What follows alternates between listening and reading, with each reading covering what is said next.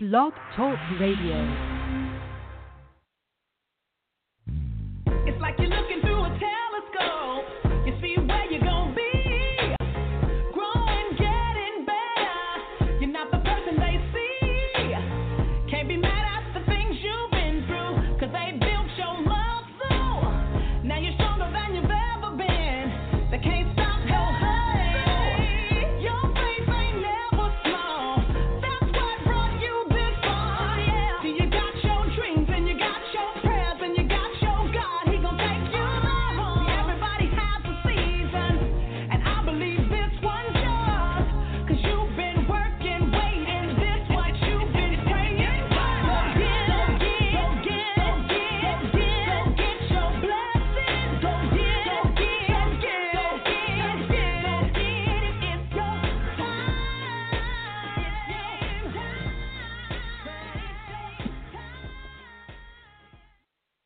You have reached your designated destination. And I am your host, Apostle Barber. Now listen, Commissioner Kenya Weathers is at the table, and we want to get right to delivering you the best of the best in Everything is Political. And this roundtable is in memory of Bishop Ann Evans, and just a dear heart mentor, friend, and awesome woman of God who passed several years ago on Christmas Eve. And it happened to happen on a Wednesday, Christmas Eve. And the information came to my attention on the very moment that I was getting ready to go live, and my guest was her spiritual covering at that particular time, Bishop Willie Bolden. So hats off to him. There will be a gathering of the spiritual roundtable coming soon. So keep your ears open. Now, we're going to cover quite a bit today. So I want you to, you know how we do it, buckle in. But I also want you to contact individuals, share the broadcast. If you are on social media, you can go directly to GMN Live TV, share the link, or comment. Even you are welcome to call in and share your perspective. We're going to be talking about the fleecing of a community. So the lines are open, and this is the 12 noon edition of Everything is Political, SB Barber, AM, PM show. We'll discuss the anniversary of the 2011 tornado, the Minneapolis 2011 tornado. We'll talk about One Minneapolis, accountability, political, financial, and spiritual power. We always go to the fullest extent that we can to make sure that there's clarity and you are engaged. All right, let's go ahead and open the mic for Commissioner Kenya Weathers. Great to have you back at the table. So go ahead and greet everyone and define your responsibilities to our newcomers. Thank you, Sister Sullivan, for your comments. I'm one of the commissioners within the city of Minneapolis for Neighborhood Community Engagement Commission. I'm the commissioner in the 6th District. I work with 7 other elected commissioners, and then there are 8 at-large appointed commissioners. And our responsibilities is to advocate, advise, and deliberate with City Council and the mayor. We're also kind of using twofold. We are partners with the mayor and the City Council when it comes to certain issues that may be very relevant to communicate to our constituents, which are the residents within our districts. And on average, the districts are an average of 10 neighborhoods per district. There's 80 neighborhood association organizations in total and there are 70 neighborhood associations. It's been a very interesting ride. I've been a commissioner almost a year now with the city of Minneapolis. There are every year, and there are 2-year terms. I'm very troubled as a commissioner. We call it the 90,000 feet level. 30,000 feet is where all the work is done at the community engagement level. That's shaking hands, meeting people, greeting people, meeting people where they're at. And 90,000 feet is carving, designing policies that are going to shape the conversations, the way that we live in the city of Minneapolis. And it's a very important component.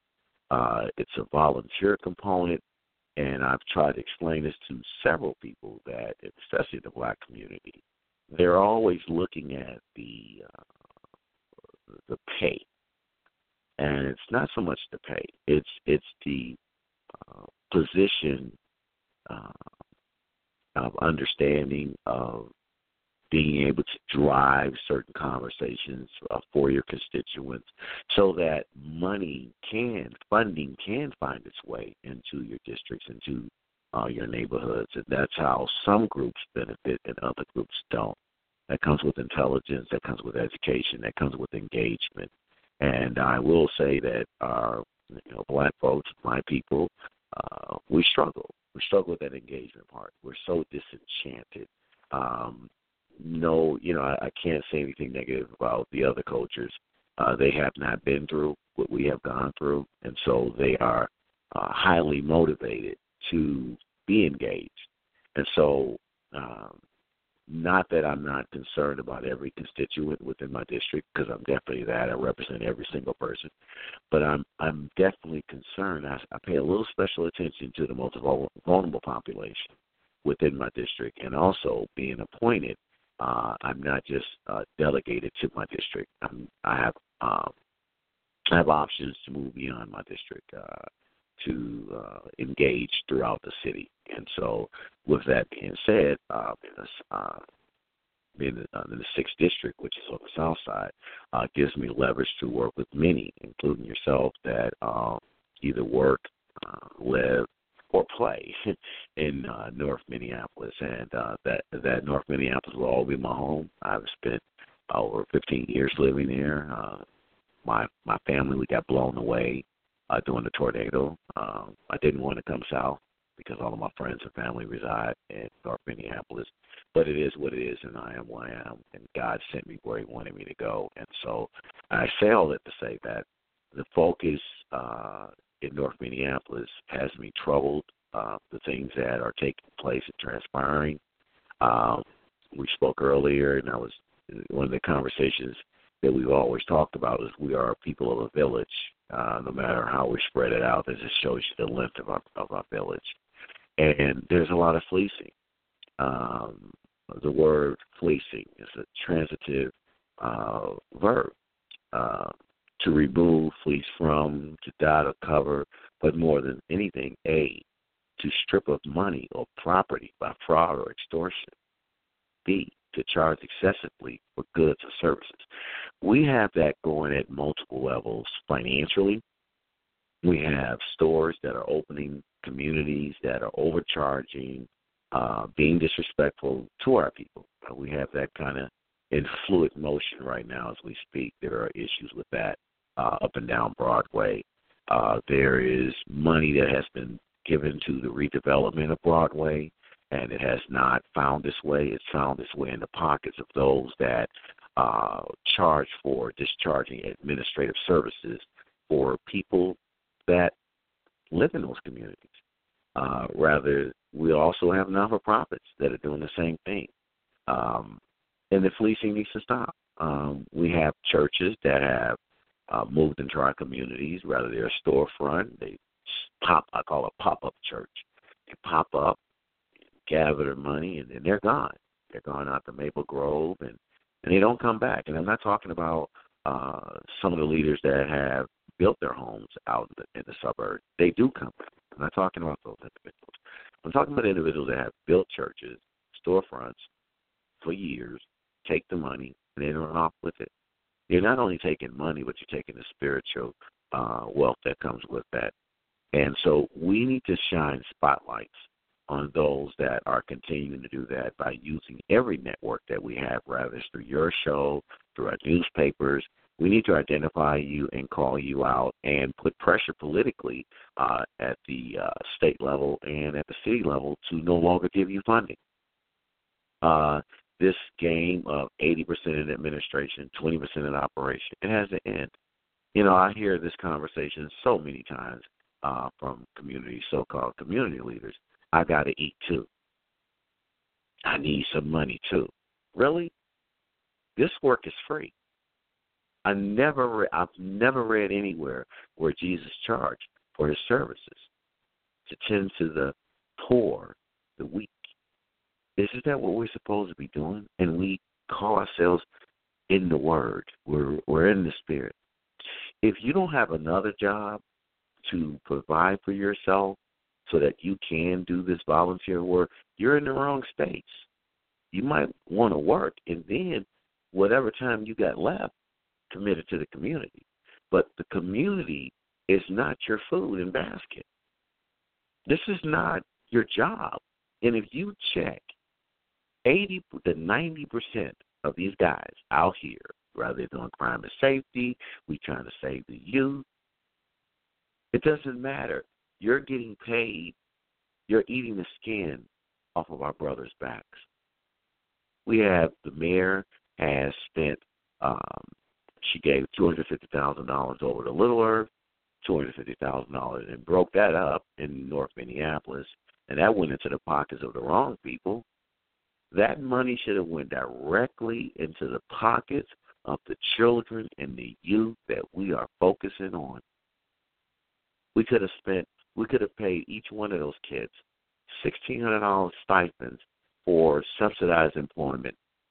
That's $400. How many kids do you think we could actually pull out of the streets if we gave them $400 every month? And we could create a job, make it up for them, keep them active, keep them busy, keep them empowered, keep them employed, not keeping the poverty pimps employed, not keeping their non-for-profit organizations employed. Madness has to stop, and it's hurting our safety in our communities. Look, with all the money that is spent, has it stopped the bodies from falling? It looks like to me the bodies are falling quicker, and you have no answer. And this is not the season to play politics with our community. So it's time to expose them. If we are truly people of a village, everybody must be accounted for. And I believe in 100% transparency. All that deals up under the table and meeting special meetings over here. No, everybody sit at the table and everybody eats. Because either you're at the table or you're on the table. So when they have these meetings and they don't invite everyone, then if you're not invited, then you're on the table. You're the meal. They're trying to figure out how to carve it up. And it needs to end. Transparency, accountability. And until we start that, until we start really holding those accountable, our community will remain the way it is. Whether it's North Minneapolis or South Minneapolis, the game is the game. We had a conversation recently at our last commission meeting, and we brought up ethics in government. Ethics in government, no cronyism. That's another form of fleecing. I know you, we cool. I'll give you a couple grand. I'll give you 50. I'll give you 50. But what I need you to do is I need you to vote for me. I need you to make sure that the black population stays with me during this campaign. I'm not going to name no names, but those know who are in election season right now. And these are the players that, give the perception that the elected official cares. And you don't. What you care about is your reelection. And it's time, not just to call out the businessmen that lock our women in their stores and feel like you can violate them. We don't care anything about what she stole. If she stole and cleared all the racks off, Should have dialed 911. Should have took a picture. I mean, we would have captured her and arrested her. Wasn't your responsibility to attack her. Now, back in the 60s and the 70s, your store wouldn't be standing. It'd be in flames. But we don't live in the 60s and the 70s. We live in the millennia, and we talk things out. And we have other ways of shutting you down by not one black person spending a dime in your store. Post up, one protester, two protesters, we take shifts. We take shifts in shutting you down and discouraging people from shopping with you. We go store by store. We go church by church. We go non-for-profit by non-for-profit and shut them down. It is time to shut them down. And I said to you as off mic, those that I have not seen eye to eye with, I am willing to work with you if you are willing to work with me to shut it down. Stop the fleecing. Shut down the fleecing of the people in the city of Minneapolis, and especially in North Minneapolis. Shut it down. Expose them. Work with me. I work with other commissioners that feel that way, that are have similar feelings. And I'm in a position that everyone can know about it. And everyone needs to know about it. So use me as your tool. I am a tool to the community. They don't work for me. I work for them. And I do it. Why? Because I care. Because it's needed. I saw Sister Nakima over there.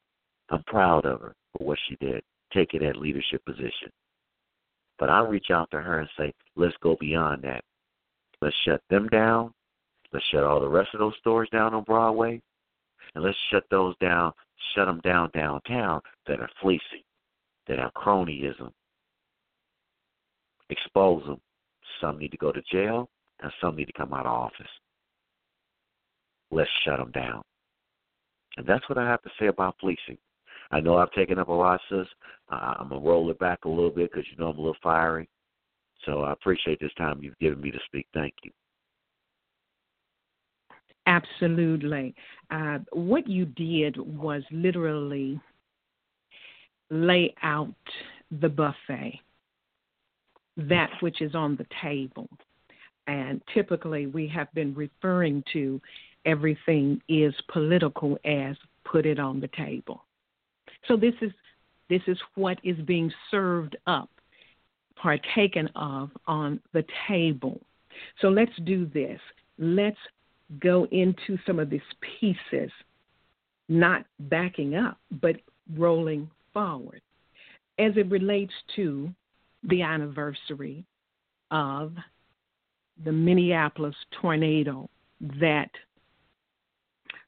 ravaged the north side. And let's talk about that. You were a part of that. I was a part of that, and so many others. And, you know, just in this moment, let's say it this way. Rather than a moment of silence, we're going to say it this way. It was by the grace of God our Father in his Son, Jesus, that allowed so many of us to be standing now and our voices heard. And for so many who lost property, lost valuables, lost memories, and yet were literally abandoned. And that's how we're going to open up that piece. Abandoned, as it relates to the call that went out to the community that they would be allowed to apply for monies, et cetera, but so many were turned away and absolutely insulted and really abandoned because either credit or some other things were happening on the table that was beknown, they did not know of or were not prepared for. A suddenly moment does not prepare you. Even when FEMA came out and walked the blocks, checking this, that, and the other, when you look back over a situation, you can see the footprints still of the negligence that played out, and how so many were unattended to. And so much more happened during that time. And then when you look at areas that you know for a fact have still not been rebuilt or aid come to that area. So, Commissioner, go ahead as it relates to just looking at and talking about, seeing as we are in the week of the tornado that hit Minneapolis. Go ahead. Sister Stalin, it takes me back, and I'm quite sure it takes many of us back that I lived at 34th and Fremont. My house was destroyed just as well. I was a renter. I paid $1,000, $1,100 a month for rent, cash. Paid all my own utilities. Yeah, I was being pimped out. Storm happened, and I faced the same thing like many people did. Landlords playing hardball, want to still collect the rent, don't want to make the repairs. We had nowhere else to go. We had the people in North Minneapolis, we had nowhere else to go. And millions of dollars, millions, and if I'm correct, I think it's somewhere in the hundreds that was generated for North Minneapolis. And from my understanding, the majority of that money went to homeowners, repairing their decks, repairing their roofs. Renters were left with nothing. Some of the landlords were jiving, let the properties deteriorate so that they could pay a small deductible and remodel their property and resettled us. They resettled us all over the city, all at the suburbs, and basically that's the reason why North Minneapolis is so weak politically, because you washed out the people. It was a great thing for some of the leaders in Minneapolis. It broke up the black community. It weakened it even more. And what's so troubling about all of that? Played a major role in it. Do you know that 80% of the money, 80% of the funding that came in went into administration? That's jive all day. 20% into the people. And we wonder, well, we're still recovering. This is still a recovery mode. And it has totally been forgotten. Totally. Where are those people that went through that? Has there been a follow-up? Where's the follow-up over that? We already know that there was no oversight with the finances of it. But what about the follow-up? If we do the follow-up to where these people are, what services they receive, we would be able to uncover many of the poverty pimps. This has to stop. Me and my family ended up in a shotgun apartment, and you could step out the front and step out the back. Urban Homework provided that. I'm thankful. It was clean. Needed some work. Needed some tweaking. But it was okay. I'm not going to, toot no horn, but it was okay. They could have done better. Everybody has to learn. But outside of, and I have to say that Shiloh Temple did help also. I appreciate it. Thank you, Bishop Howe. But I can't say anything about anybody else. You didn't do your job. People can say Shiloh got money. They did their job. They helped me and my family. And if it wasn't for Bishop Howe and them, I wouldn't be where I'm at today as a commissioner. Because I don't know how my family would have been able to rebuild our foundation. And they gave us the key to get that. Even though people tried to block us out, they fought for us. And that's another thing. We had to fight through systemic issues where race and income started to play roles. Some of the places you get your rent got to be 3 times. I just was fortunate that my house had had a decent amount of income coming in it. Of course, if you can afford $1,100 for rent, then you're pretty much in a decent position. But I think about those that weren't. They were not in that position. And I see some of them today. Some of them are still homeless. Some of their families are still broken up, and we've gone on to the next day. I'm one of those leaders that I'm not going to stick my head in the sand. But however, to those that may say that the black leadership is absent, I'm not. I just don't have much help. If you want to help, you're not going to get it done individually. We only will succeed collectively. I continue to say that. I believe that. Individually, we cannot succeed in nothing in change and upliftment and empowerment of our people, but collectively can. There are individuals that don't want the collective. I have to move them to the side, and you will know who they are because they won't come to the table and sit with all of us. I'm willing to sit with everybody. I've been to many meetings all over the city, all over North Minneapolis, and I see the same thread. I'm not going to work with him. I'm not going to work with him. Then you got the other group. If there ain't no money in it, I ain't doing it. Go to the side. We don't need you. Like I said, it's time to shut it down. This Monday, this week, reminded me of why I am doing what I'm doing, why I'm a community leader, why I'm an activist, why I'm a commissioner, why did I sign up to be a board, to make change, to make effective change, concrete change, where you can touch it, where you can feel it. That our leadership in this auditorium that we're building within our village, it's kind of empty. There's a few. I'll give kudos to Sister Nakima Pounds. She's trying. We don't agree with everything, but however, I think we have the same spirit of making Minneapolis one and making equity and inclusiveness for all of us. Let me do this because Minneapolis has been mentioned several times. So for those who are listening in and just chiming in, you have the opportunity to ask questions. Just simply press 1 or dial back in, press 1, but you should be able to just press 1 if you would like to make a comment.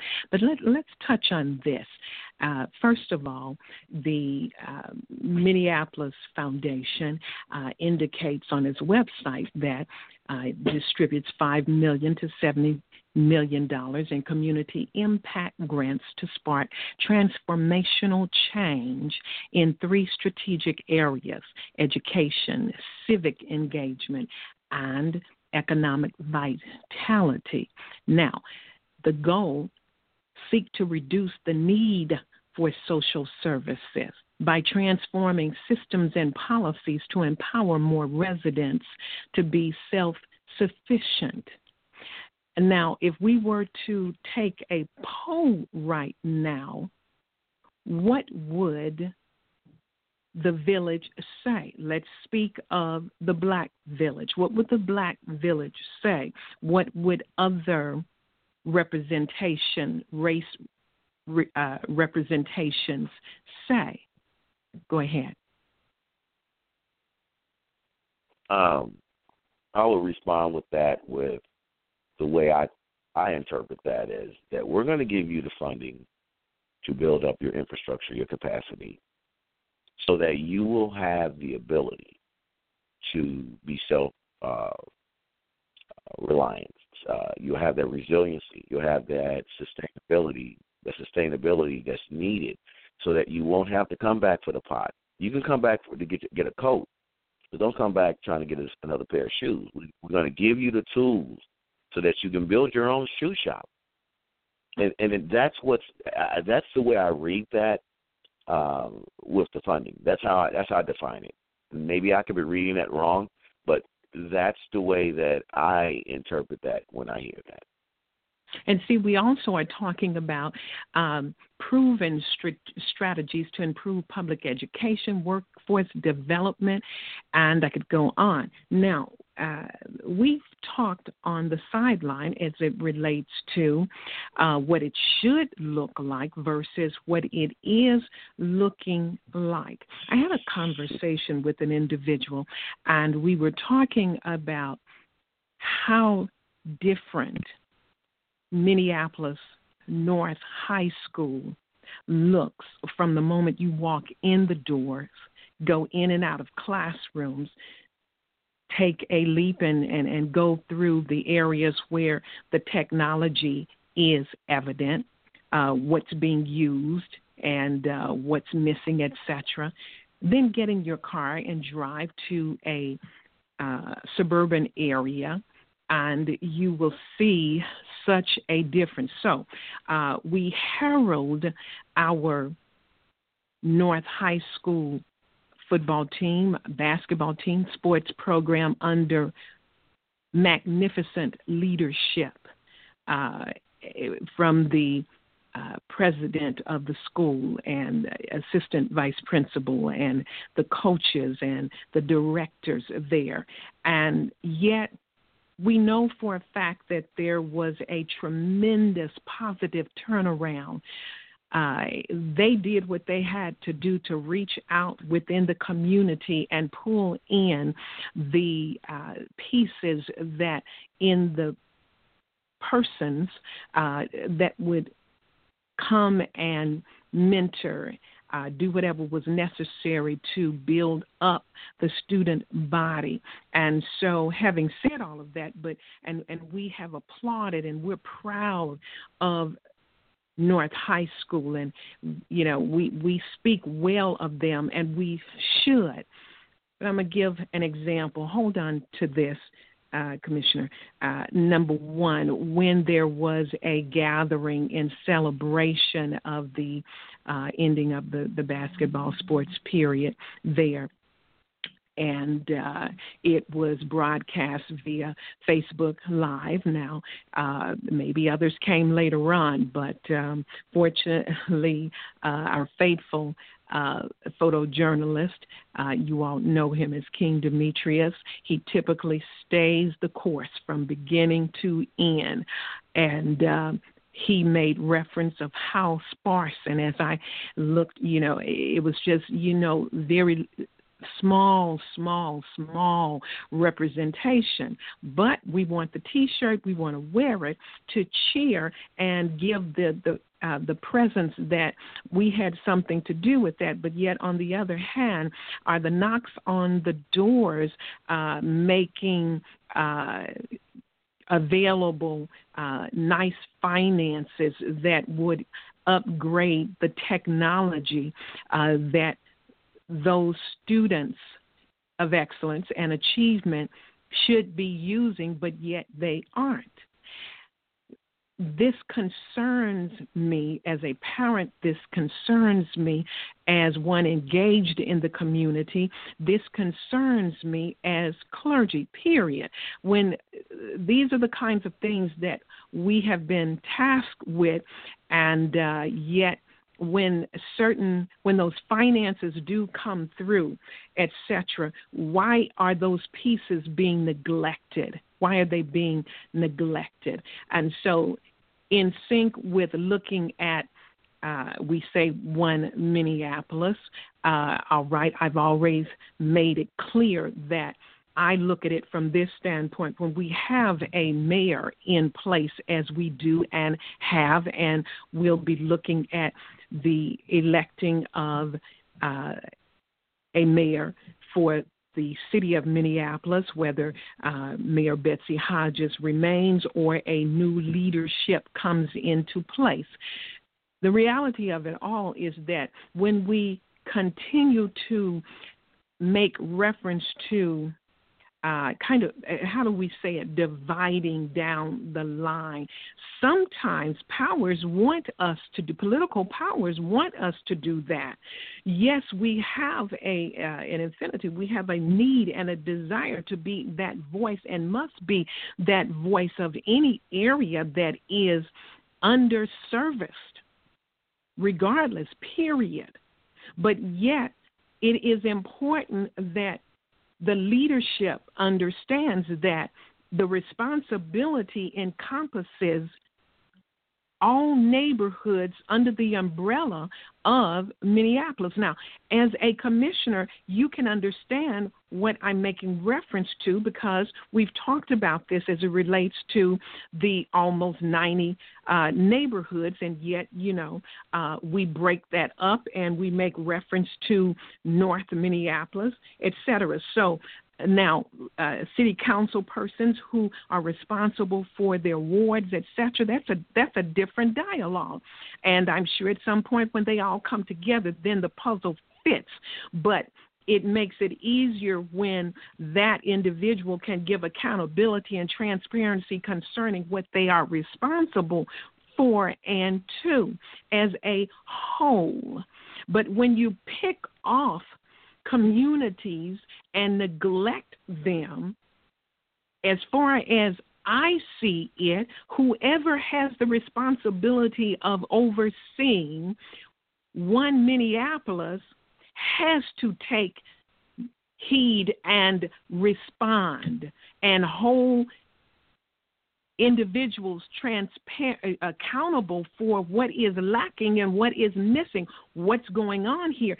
And regardless to the agreement or disagreement, things have to start happening to build up and benefit that community, because it's not about an individual at that point. It's about that community, a community that is a part of the pie.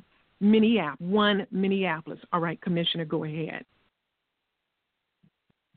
I concur with everything that you said, every single thing you said. And me and another commissioner, we've had this conversation several times. Commissioner Boyd, he's one of the commissioners in for this the North District. Commissioner, before you, Commissioner, let me say this, but yet understanding when you come to the aid and assistance of a particular group of people, a race of people, and yet you have the responsibility of the oversight of the entirety, there should be no apologies or sense of feeling as though you're leaving others abandoned because you speak out and be that voice for that particular sector. All right, go ahead. I agree with you, and I've really been working hard to try to move us all into that one center focus of one Minneapolis. It's not a black Minneapolis, white Minneapolis. You're right. There's not a north side, south side. We were just talking about this offline. Northeast, southeast. There's one Minneapolis. And we have a responsibility to all work together. And this is something I want to jump in here and just kind of throw in here. He's talking about the school system. And what I want to say there to the people is that know the game, keep the game. If you don't know the game, you can't play it. And knowing how these systems work together, and knowing how certain groups of pockets of people are able to galvanize the power, and the powers work through these advisory commissions, through the advisory boards, the commissions, through the city, park board, board of education, and we don't come out. For instance, you can have a board member, a guy or a woman, someone running for a candidate for a board seat on the park board or any of these different institutions, and we won't come out to vote for them, and other groups come out and vote. So when the money comes down, these advisory boards and these commissions they help shape the conversation. They help shape the policy. So by the time the cookies come out of the oven, it's already a done deal. And our people are in reactive mode. See, we got to come out of that reactive mode and be proactive. What's going on? Let's get engaged. When people come and say, hey, sign up, come out here, get engaged. But see, we've been lied to so much. Our communities have been just plundered for so long that people have become disenchanted. And I keep saying that. Some groups have been motivated because their leadership has not failed them. Their leadership has done what they're supposed to do, versus leadership that has not done what they're supposed to do. So people get into that mode of, it doesn't make a difference. Why should I? I understand that feeling. And it's frustrating because now I'm in a leadership position and I'm trying to pull my people in that are suffering the most. If it was the Latino population, if it was the white population, and they were suffering the way that black folks are suffering in Minneapolis, I would be all on it. I'll be all on every white channel, every radio station, rock and roll country, to get the message out for all the people. But we all know, black or white, Latino, Muslim, Christian, heterosexual, LGBTQ, we know this population is suffering. The data does not lie. This data sits in front of all of our faces. You talked about North High. One Minneapolis, through the city of Minneapolis, had a One Minneapolis Fund. I sat on the committee. I seen all the proposals come in. There was 70-plus proposals that were given to the city. There was approximately 150, somewhere between 130, $150,000 that was sitting in that fund, and it was to fund projects that, at the core of it, was partnership and collaboration. You know, we kind of forcing people to work together. If you're not going to work together, then you're not going to get any funding from the city. The city is really trying that. There are individuals that are in city council that want One Minneapolis. They want us all to be one, but there are individuals that don't want that. So I'm not going to give everybody that credit, but there are a few that are working behind the scenes trying to make that happen. But however, did notice was that through partnership, Roosevelt High was able to access that funding through neighborhood organization. I didn't say neighborhood association, organization, because that was the component that you had to do a collaboration. North High did not even apply. And they could have done the same thing to help some type of youth program. Most of the grants were anywhere between $10,000 to $20,000. $20,000 could have done quite a bit for a few youth at the school. But talking about the infrastructure, talking about the may I just let me come here. A lot of times, organizations, businesses, communities don't get the information in a timely manner unless that information is released quickly, and the expectation is respond quickly so that we can move you forward expeditiously. We understand those matters, but in more cases than not, and that's why we are making sure in this platform that the dialogue is inclusive of bringing this kind of information to everyone's attention. And so is it possible that North High School did not know about that? But even if they did and had gotten it, there is still a responsibility up on us if we're going to, if we're going to walk this thing out correctly, to still, as you mentioned, there are those scenarios where, parents get together, community members get together and say, you know what, we want to be supportive in some kind of way to North High School, et cetera, et cetera. And let's do this. Let's whatever, to get them whatever they need, et cetera. But I can't, as a broadcaster, I cannot say that they knew. I don't know. And so it'll be good for me to find out and go a little bit closer to them here on the broadcast to find out if they knew of that particular proposal. Tell us about that once again for someone chiming in right now. Describe that again. The funding was through the city. Like I said, it was approximately, I don't have the numbers on top of my head because I don't know that word. Anywhere between $130,000 and $150,000 was available. There's approximately 70-plus applicants that applied. I sit on the committee, so it dwindled down to 24. And then out of 24, there was only 10 that actually were able to receive the funding that had, that all the I's dotted, T's crossed. And what I found personally a little disturbing. And when did that take place? When was it announced, and when did it close? The announcement has been out at least within the last year. It's been a year because I've known about it since I've been a commissioner, and I've been on the commission for a year. So that information has been available over a year. But where I want to take you with that is that, I keep saying about this collective effort. And people don't understand that when you pull away and you refuse to sit down at that one table, and this is the difference of those that work over in Roosevelt, that work in the community in that area of Roosevelt High, they have a table. I know many of those individuals, and they sit down, and they talk, and they have these exchanges. And in that exchange, you find out this information. This information is shared.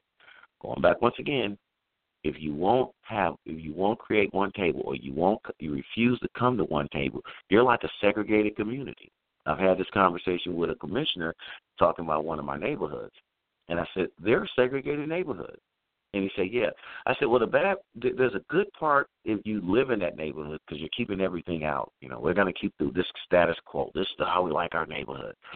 But the drawback to that is you don't let new information come in either. So with that being said, when individuals refuse, and I have sat in meetings with some individuals that work in the internal workings of that high school. I'm not going to name no names, but when you put your personal feelings and emotions and egos ahead of the benefit of those children, then these lapses happen. Because I'm sitting there right across. I don't know what you need. We're talking about crime and safety, but you're not talking about this. And in that relationship that we have to build, that comes from that one table, that comes from that collective effort, from that would have come that information of, hey, how can I help the school? Hey, how can we work together? Well, I got a program over here. Hey, why don't you apply for the fund? Did you know anything about that? You see, that's the exchanging of information. Exchanging is not always about giving you a job or giving you some money for your organization or your business. Sometimes it's simple information that someone has. What's the old saying, sis? Closed mouth, what? Never got fed. And so at the end of the day is what I'm talking about, where people are playing politics with our children, with our safety, with our livelihood, and it needs to stop. This is what this whole conversation is about. Everything is political. Everything is political. What is political? Make it very clear. It's very, very simple. Politics only mean one thing: relationships. It's built on relationship. He or she who has the most relationships becomes the most powerful. And that's what people become afraid of. Burn bridges, and certain people don't want to talk to you. Certain people don't want to work with you. And so you find yourself isolated, but you're representing a population of people. So the fights come in because those that hold the power say, we don't want to deal with them anymore. We want to deal with this new group over here. But the old group they assassinate your character, they lie, they end all the lying and the backbiting.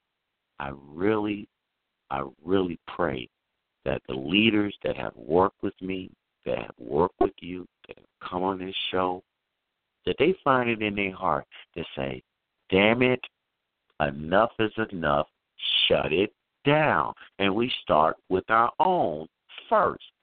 Don't worry, you know who you are, we'll get to you.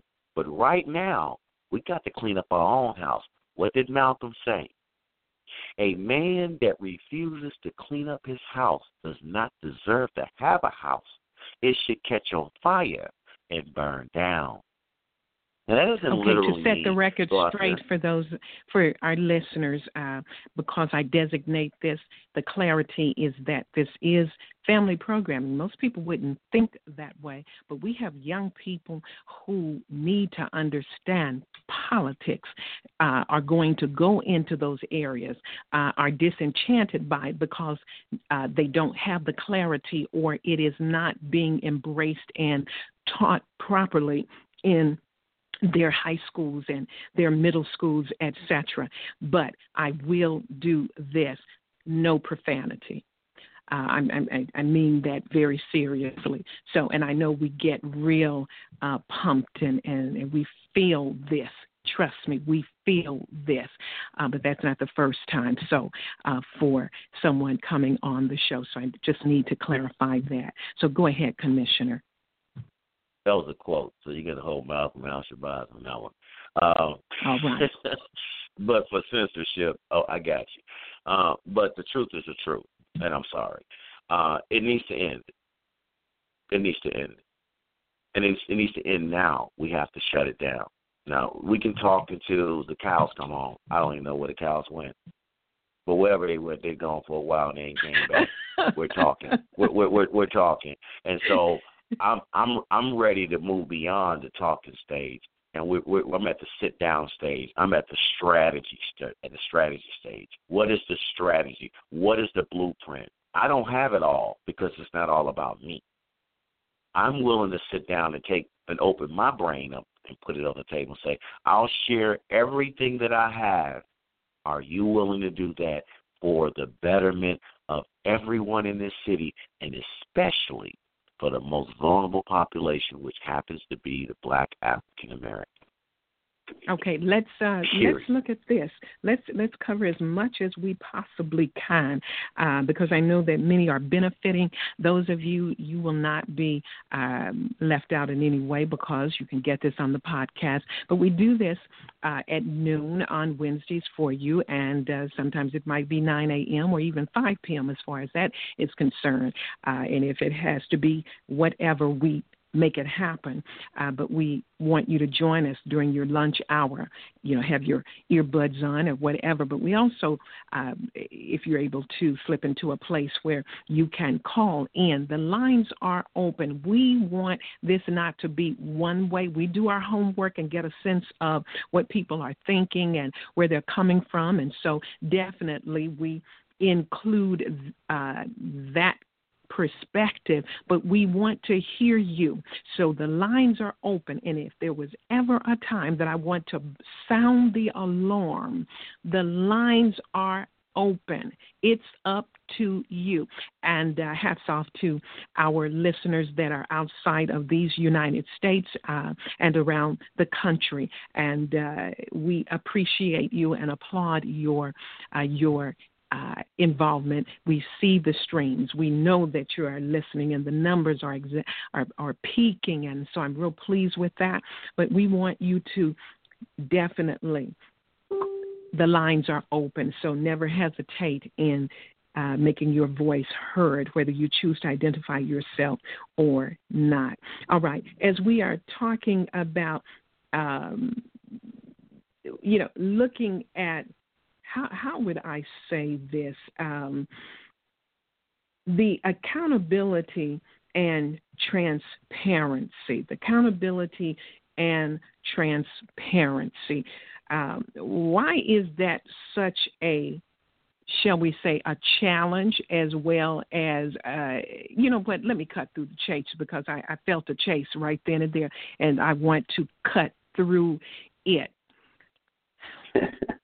In working as a collaborative, in working in an effort, there are those hard times, hard moments, those awakening moments where the reality is I carried it on my back. So no, the budget, you want to see the budget that I'm working with?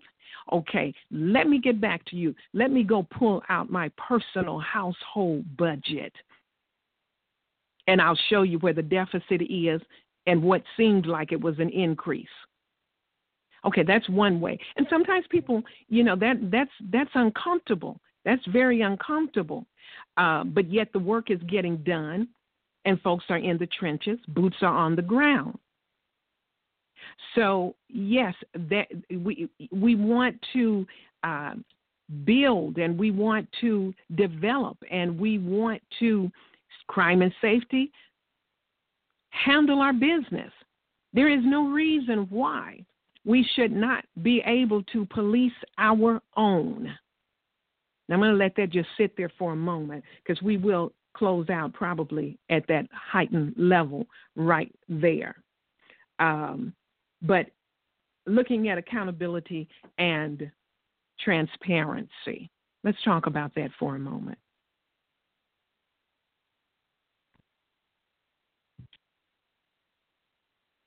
Commissioner? Transparency, accountability.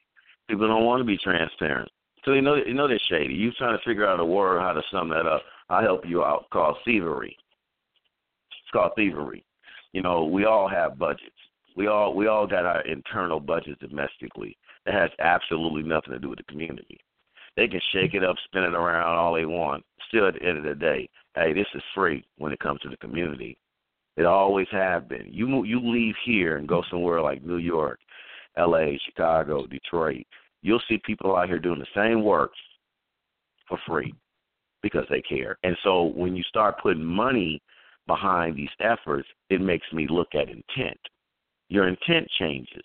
Your intent goes from passion, love, because I care, because I'm a stakeholder, I live in this city, I live in this community, I live in this neighborhood, to, hey, this is a job, I can get paid off this. I mean that your survival is but based that's only off of, one mindset. Let's make that very clear, because we want to make sure that our listeners understand we value you, and there are those who can handle. We know how to handle that budget. That's not a problem whatsoever, whether it's in a lack or a surplus, and it's going to be dealt with in integrity, and the books are open, not a problem whatsoever. But we titled, this is Fleecing of a Community. We're covering some areas here. We're covering some areas. So thereby, it means that folks have to look at themselves and look at, what are you really doing here? If you just wanted a job, then that's one thing. Then you should have gone someplace else, possibly. But on the other hand, the job has to be done with or without. And yes, for the sake of things, the reality of it all, we are not saying everyone is a thief, or everyone is a liar, or everyone refuses to collaborate, or everyone is choosing to literally drive around the area in question, whatever that area is, or whatever the subject matter is, refuse to come to the table because of whatever their reasons might be. But there are those that are saying enough is enough. We need to be at the table. We need to work together. And even if we're not working on the same project, when the alarm sounds, we must be somewhere in place and ready to collectively respond to a matter. Does that make sense? Collectively respond to a matter, even though you're not necessarily collectively working on a particular project. But what is the response as a one Minneapolis? All right, go ahead. You know what? I concur with that, and I'll just say this. If the shoe fit, wear it. Those that know what they're doing and supposed to be doing and taking care of their business, if you're taking care of your business, I'm not talking about you. When you ain't taking care of your business, that's your shoe sitting at that doorway on your exit. And we coming at you. And I'm using every bit of influence I have, from state to city council to neighborhood, to put that pressure on you. The neighborhood will know about you. You will be exposed. The clock is ticking. Like I said, it was enough. Shut it down. All right. Coming your way. All right. So let's go right to financial, spiritual. We've already dealt with political, but financial and spiritual power. And we know for a fact that, let's go ahead and open that dialogue, because we want to reposition. Sometimes we need to reset, refocus, And please don't let me forget, repent, refocus, reset, and repent. Repent. All right. Was it R? Was it the 3 R's? The 3 R's. They used to say, what was that? Reading, writing, arithmetic. As I said, we grew up a little R's bit, again? got a little sophisticated, and called it math. What is it? Mathematics. But there was that like time said, where the 3 R's were reading, writing, and arithmetic. And how did writing get in there with an R? But that's all right. That's another thing. Because they go together. If you know arithmetic and you can't write, you still know language, and vice versa. It's a language. Yes, That's all math is. It's a language. But like you said, let's move over to financial. We're talking about why there is. I had a gentleman contact me a couple of days ago, and he said, Kenya, did you know that there are only 2 Black or African descent individuals that were able to obtain vending license for the Super Bowl? I said, are you sure about that? He said, yeah. I said, well, I'm going to check into it. I'm still in the process of checking into it. But these are the conversations and hearsay that we're hearing about. It's probably true because a lot of the times I remember when they opened up the Twin Stadium, many people didn't have their paperwork together. But what I learned at the city level were proposals that the Black community and communities of color and the disenfranchised community, they lack the technical capacity to actually do the paperwork, put it together. They lack that. And these organizations and businesses will continue to struggle if they don't have a component that funding can be funneled, small loans, et cetera, et cetera. This is going back to the conversation you and I had prior about the Black business commerce. People don't understand that is your hub of philanthropists. That is your hub of generating funds through federal grants, government, city, county, state, and that sits empty. We have talked about that. From what my knowledge of it is that there was a young lady there was trying. This is from what I understand of it. She was trying to get it up and running. And are we talking about, hold on a moment, but aren't we talking about, you were making reference to, it was noted that for the stadium there were only 2 black individuals, or however you want to say that, that received vendor license. Okay, let's conclude that. And what I was saying about that is that from my knowledge, that probably is true. I haven't got the definite answer on that. That's still out and waiting on it to come back. But I know from previous what the problem was as far as Black folks accessing that type of venue, that their paperwork wasn't together. They either didn't dot their I's or didn't have the proper language in there. And I saw that same setup as a commissioner when I was looking at proposals. And we've talked about that at the commission level of putting together the capacity. For instance, we're having conversation right now of having a one-time shot within the city of Minneapolis doing a webinar, a grant writing webinar. The grant writing is the key part of how you access funding or how you write a proposal. If you want this vending, it helps you learn how to use the proper language so that you can access it. That's all technical capacity, and that's lacking. Many people do know that look like us, that walk like us, and talk like us. However, they use those as keys of power to maintain their financial wealth, to maintain their status within our communities. And I'm trying to put a black eye in the game, because I figure that if everyone has access to the same game, the same set of tools, then they can all work individually, and now they can start to hold others accountable, because now you know how this game goes. You know how a grant is supposed to be written. You know if a grant wasn't written the proper way and it passed through. So building up that financial capacity, I think that at the center of that is at the Black Chamber of Commerce, because that's where we're going to generate our money. That's where we'll be able to build up our Black businesses.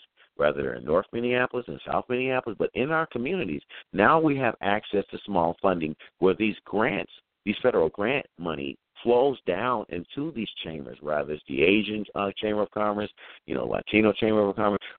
In those Chamber of Commerce is where you get your small interest loans at to build up your business. And if you don't have that, if that component is not there, then you're going to see exactly what you're seeing. Other groups of people buying up your properties, building up their stores because they're tapping into their commerce.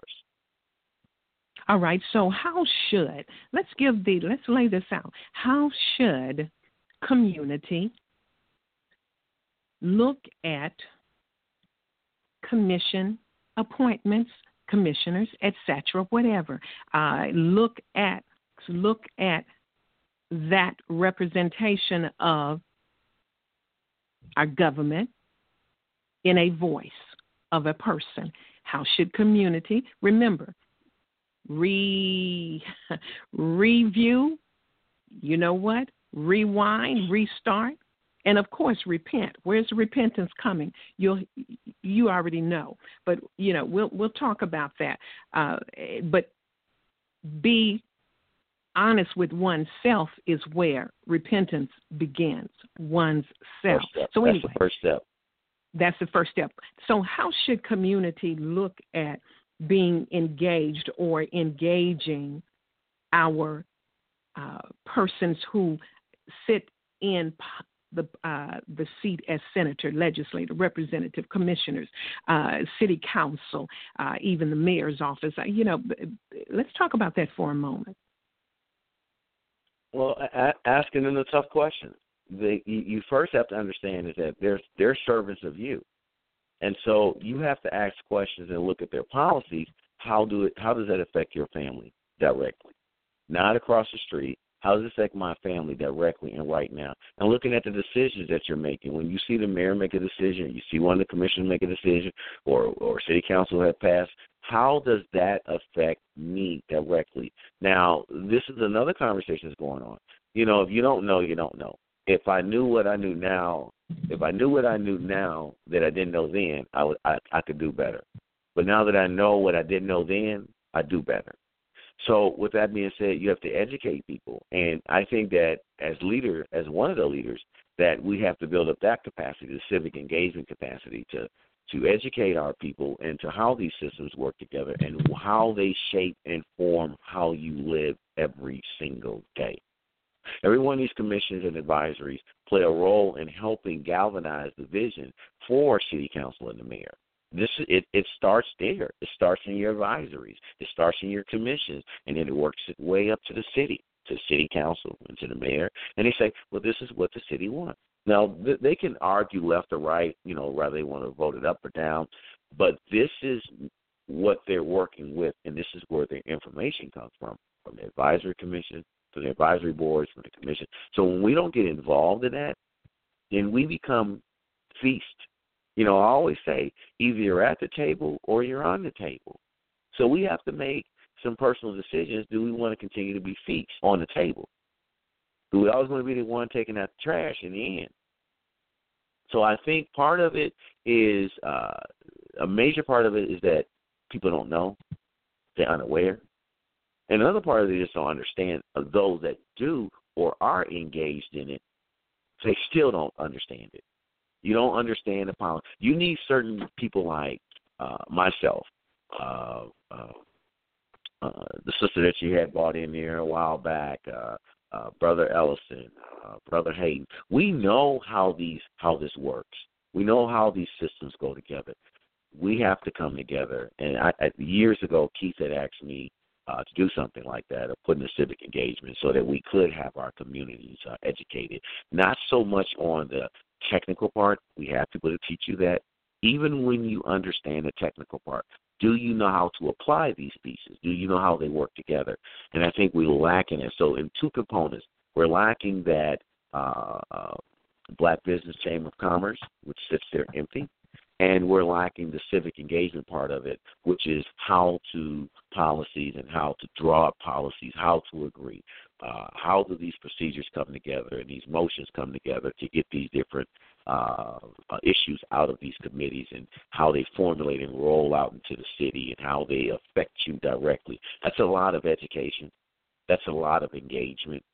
It is there, and that's why you continue to hear me say we have to build, not as one black man to a black woman, but as from one human to another human, from one resident to another that lives in the city of Minneapolis, that if we want our city to be what it has the potential to be, one of the most beautiful cities in the United States and a model for others, we have to come to the table with each other first, because we're at the bottom of the ladder. Once we come to that, we can come to some agreement on our blueprint, on our strategic plan, how we want to move forward. Then we can start to interact with other groups and do collaborations and partnerships. But until we get our stuff together, until we get our house in order, we can't focus on the neighbors across the street. All right, and then, as we look at this spiritually, we have to have a very keen eye in understanding that even spiritually, we have one Heavenly Father. Folks can agree, disagree. That's not what this is about. I'm coming from the platform that I oversee, the platform that was given to me spiritually as how to move out and what to accomplish and what to build this structure. And we need to be able to, at any given time, respond to the people and bring some clarity. Know them that labor amongst you. Even if you can't bring that clarity, make sure that you have folks around you that, as best as you know, their hands are clean, that they can bring a word in season of clarity. And as clergy, understand that far too long we have been behind a cloak where, it's almost as though you finally got the applause for whatever was going on in that parish, in that mosque, in that sanctuary, wherever that might be, or in that storefront. And so you don't want to lose that. So you don't want anyone to know that you don't have this ability, that insight, or whatever the case might be. But you harm yourself when you stay hidden. So that's what I mean by reset and get in sync with what you have been ordained to do, and understand that clearly and know it by the Spirit, because no matter what, whoever comes to the table with you, if it spiritually does not line up and you know that there is strong conviction for you not to go that direction, just for the sake of getting the recognition, getting the accolades, or even getting that money, only you can answer, and you will answer. You will answer. And when it comes to crime and safety, and I'm putting these pieces together because spiritually, as a watchman on the wall, there are things that will be revealed and exposed, and those of us who are in this capacity will acknowledge that. And there comes a time when that warning comes first, and then exposure comes, and the fall hits. And so beware of what and how you are handling the people, period. The people didn't fall out the sky. We didn't just wake up and listen, there was an osmosis and we are live. No, we were created in the womb. Listen, you've got to be very careful and walk very softly, because there are some very demonic, treacherous dealings that are happening behind closed doors, let alone under the table, but right in the sanctuaries. God forbid. And that kind of devastation and what is happening when we can talk about this all day long about, the components and what we need to accomplish as one city and all of these kinds of things. But it comes to a point where you better recognize when demonic influences are at play. So I'm saying we have to also be careful of what we say and what we put on people with our mouths, because we don't want that. We don't understand that individual, or we don't want to play with that individual, or we want all the glory. And sometimes it's that pride and envy that gets in the way when it's time to come to the table. So what, you've been out in the trenches and you've been doing this, that, and the other, but then now there's a clarion call and we need to come to the table. And yeah, no, it doesn't feel good when you've worked very, very hard and et cetera. And, people need your insight and your wisdom. And, when you've been burnt and all these kinds of things, well, the first repentance comes with thine own self. You know what, Father? It was you that gave me this, the vision, the insight. No matter how hard it was, no matter how I had to crawl, no matter what the turbulence was, win or lose, even standing alone or standing apart. It doesn't feel good. Repentance is cleansing. But old school mama and papa, big mama, big papa, and today me. Ask my children, do they know what it is to be chastised? Do they know what it is, what a switch feels like? Oh, wow. See, some folks get really uncomfortable. Really? Oh, I can't believe it. Oh, come on. You know what? But you better wake up and understand that if you don't take care of your household and raise your children with some sense of honesty, integrity, and accountability. I know some folks that were raised in a terrible way. I've heard their testimonies. They didn't have all of that surrounding them, but yet they have arisen up out of the ashes of all of that by the grace of God, and their children are going off to college and doing things that, oh my goodness, they wanted to see happen for their children. But I'm sure if you ask those children, what was it like? They didn't like having to study late and miss out on, all of what was happening and this, that, and the other.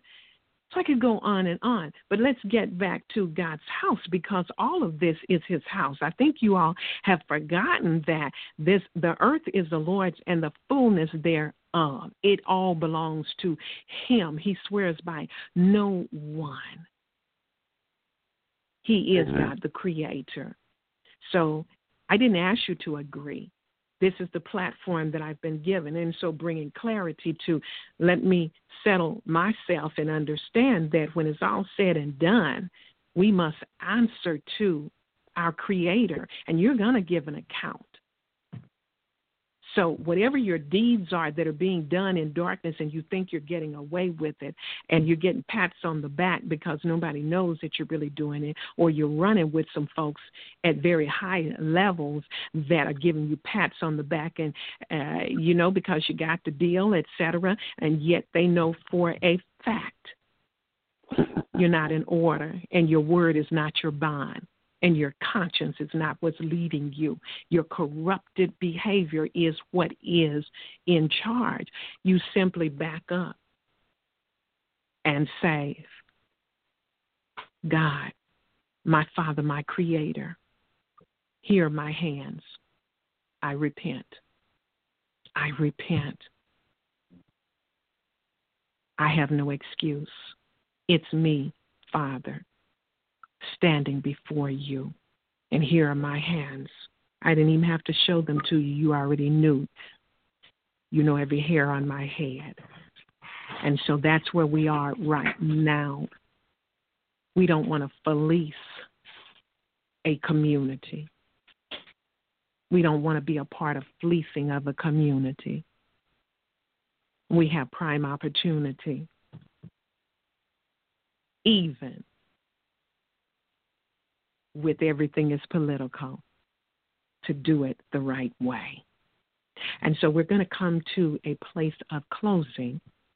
And so, Commissioner Kenya Weathers, go ahead and what your thought might be as it relates to literally winding this up, but yet we will not leave any pieces unchallenged, unexplained, or again, platforms for individuals to come to the table and share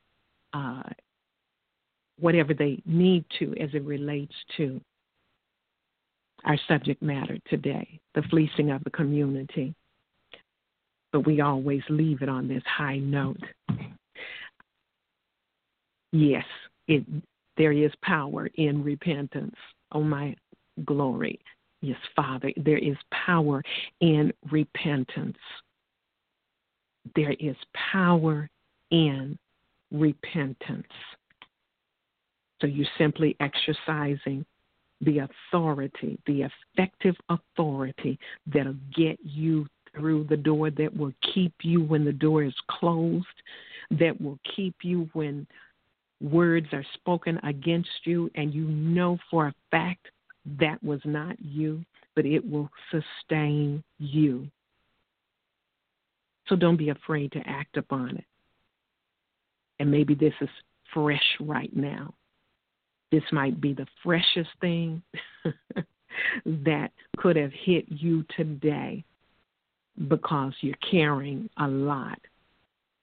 Folks that are in politics hold you up, and we bless you because I know that this is significant, even what I'm saying right now. Sometimes you walk away and shake your head and say, I cannot believe that I agreed to that, instead of saying no.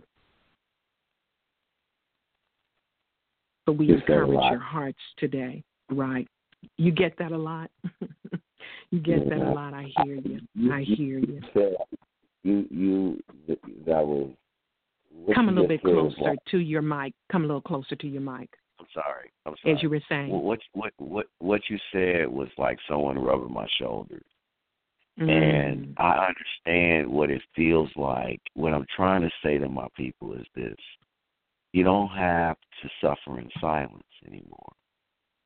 Stop. We suffer in silence. And I'm moving back. Let me take off my commissioner hat and sit that over there. Speaking as Kenya Weathers, as a black man in the city of Minneapolis. My people are suffering in silence. We dress up. We buy cars that we can't afford to make ourselves feel better. We buy furniture and clothes and hair and nails and jewelry. And we don't need, because we want people to feel, and people to have the optics, the perspective, the vision that we are doing well, and we're not. Some of us, the majority of us, are either poor or one check from being poor. And we're suffering in silence because we're not demanding what we need.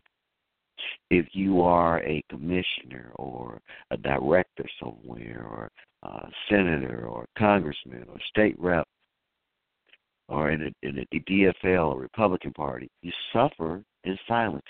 What I mean by suffering in silence, you know things are not right. You just said that. You know things are not right. But the minute that you speak up, and this is the issue, the minute that we speak up, even let our minds formulate a thought of speaking up for the most vulnerable population, for our own people, of black folks, you become a pariah, a troublemaker. Let's get rid of them.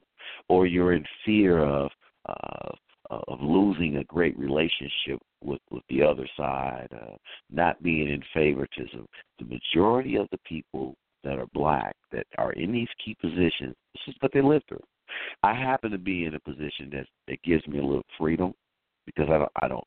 You ain't hired me, so you can't fire me, and I'm not into parties. So I'm kind of like the hot gun, but I'm able to see it all, and I'm able to speak out for those that suffer in silence. And so my message to them is, I'm here. Use me. Use my mouth. You don't have to help me on the front end. I understand how it works. Yeah, I understand that. I don't want you to lose that connectivity that you have, but you can help on the back end, and that's the reason why I'm pounding the table. And I've kind of backed up calling people out. I don't like to do that. But if you're not going to help on the front end, meaning expose your hand, work on the back end. You can help on the back end. Now take the initiative and reach out and call Sister Stalling up and say, how can I help? I can't expose myself, but I can help you on the back end. So I ask God to continue to give me the strength and continue to motivate me. And yes, I cried many days in pain and anguish of the suffrage of my people, even though He has blessed me and given me everything I need. Everything I need. I have everything I need. But that does not stop my heart from longing for those that don't have. I was not raised that way. It's not a great day when I'm eating shrimp and steak in my house and watching LeBron James dunk the ball, and I know that there are people out there homeless. When I know that people get thrown out their homes. And I know that I'm in a position to help and make real systemic change, real concrete, real-time change where you can taste it, you can touch it, you can feel it, you can see it. This is what we want. And we're at a point where either we negotiate this properly as leaders or our youth is not going to be patient. You can see them bubbling. Only a blind man can't see that. And these are our babies. And this system is ready to smash them, to grab them. It has to stop. It falls on my watch. I like to take a page out your book, and if you don't mind, I like to copy that. I like to CC. I'm also known as the Watchman. Can I borrow that as the Watchman also?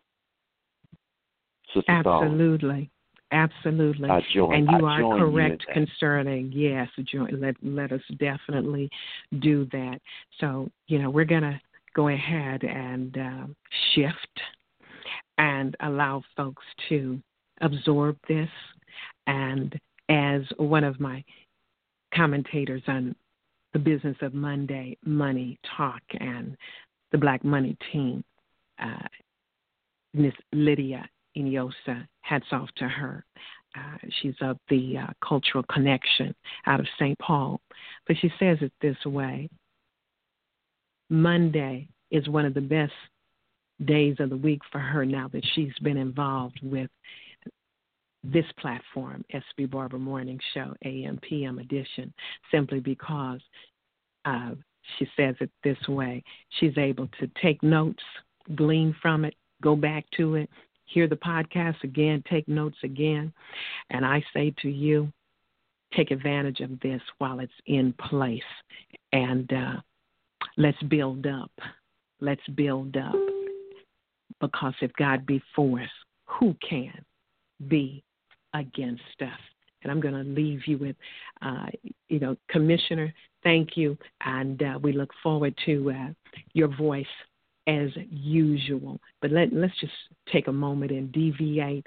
And it's just simply, this is a indie recording artist. Her name is Tanisha Toussaint.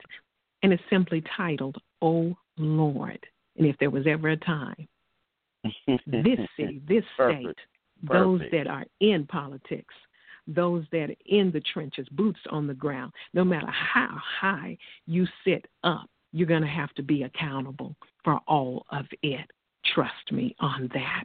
And our young people need this as never before. They need our example. They need us. So on this note, and I've got to go, Tanisha Toussaint, O Lord.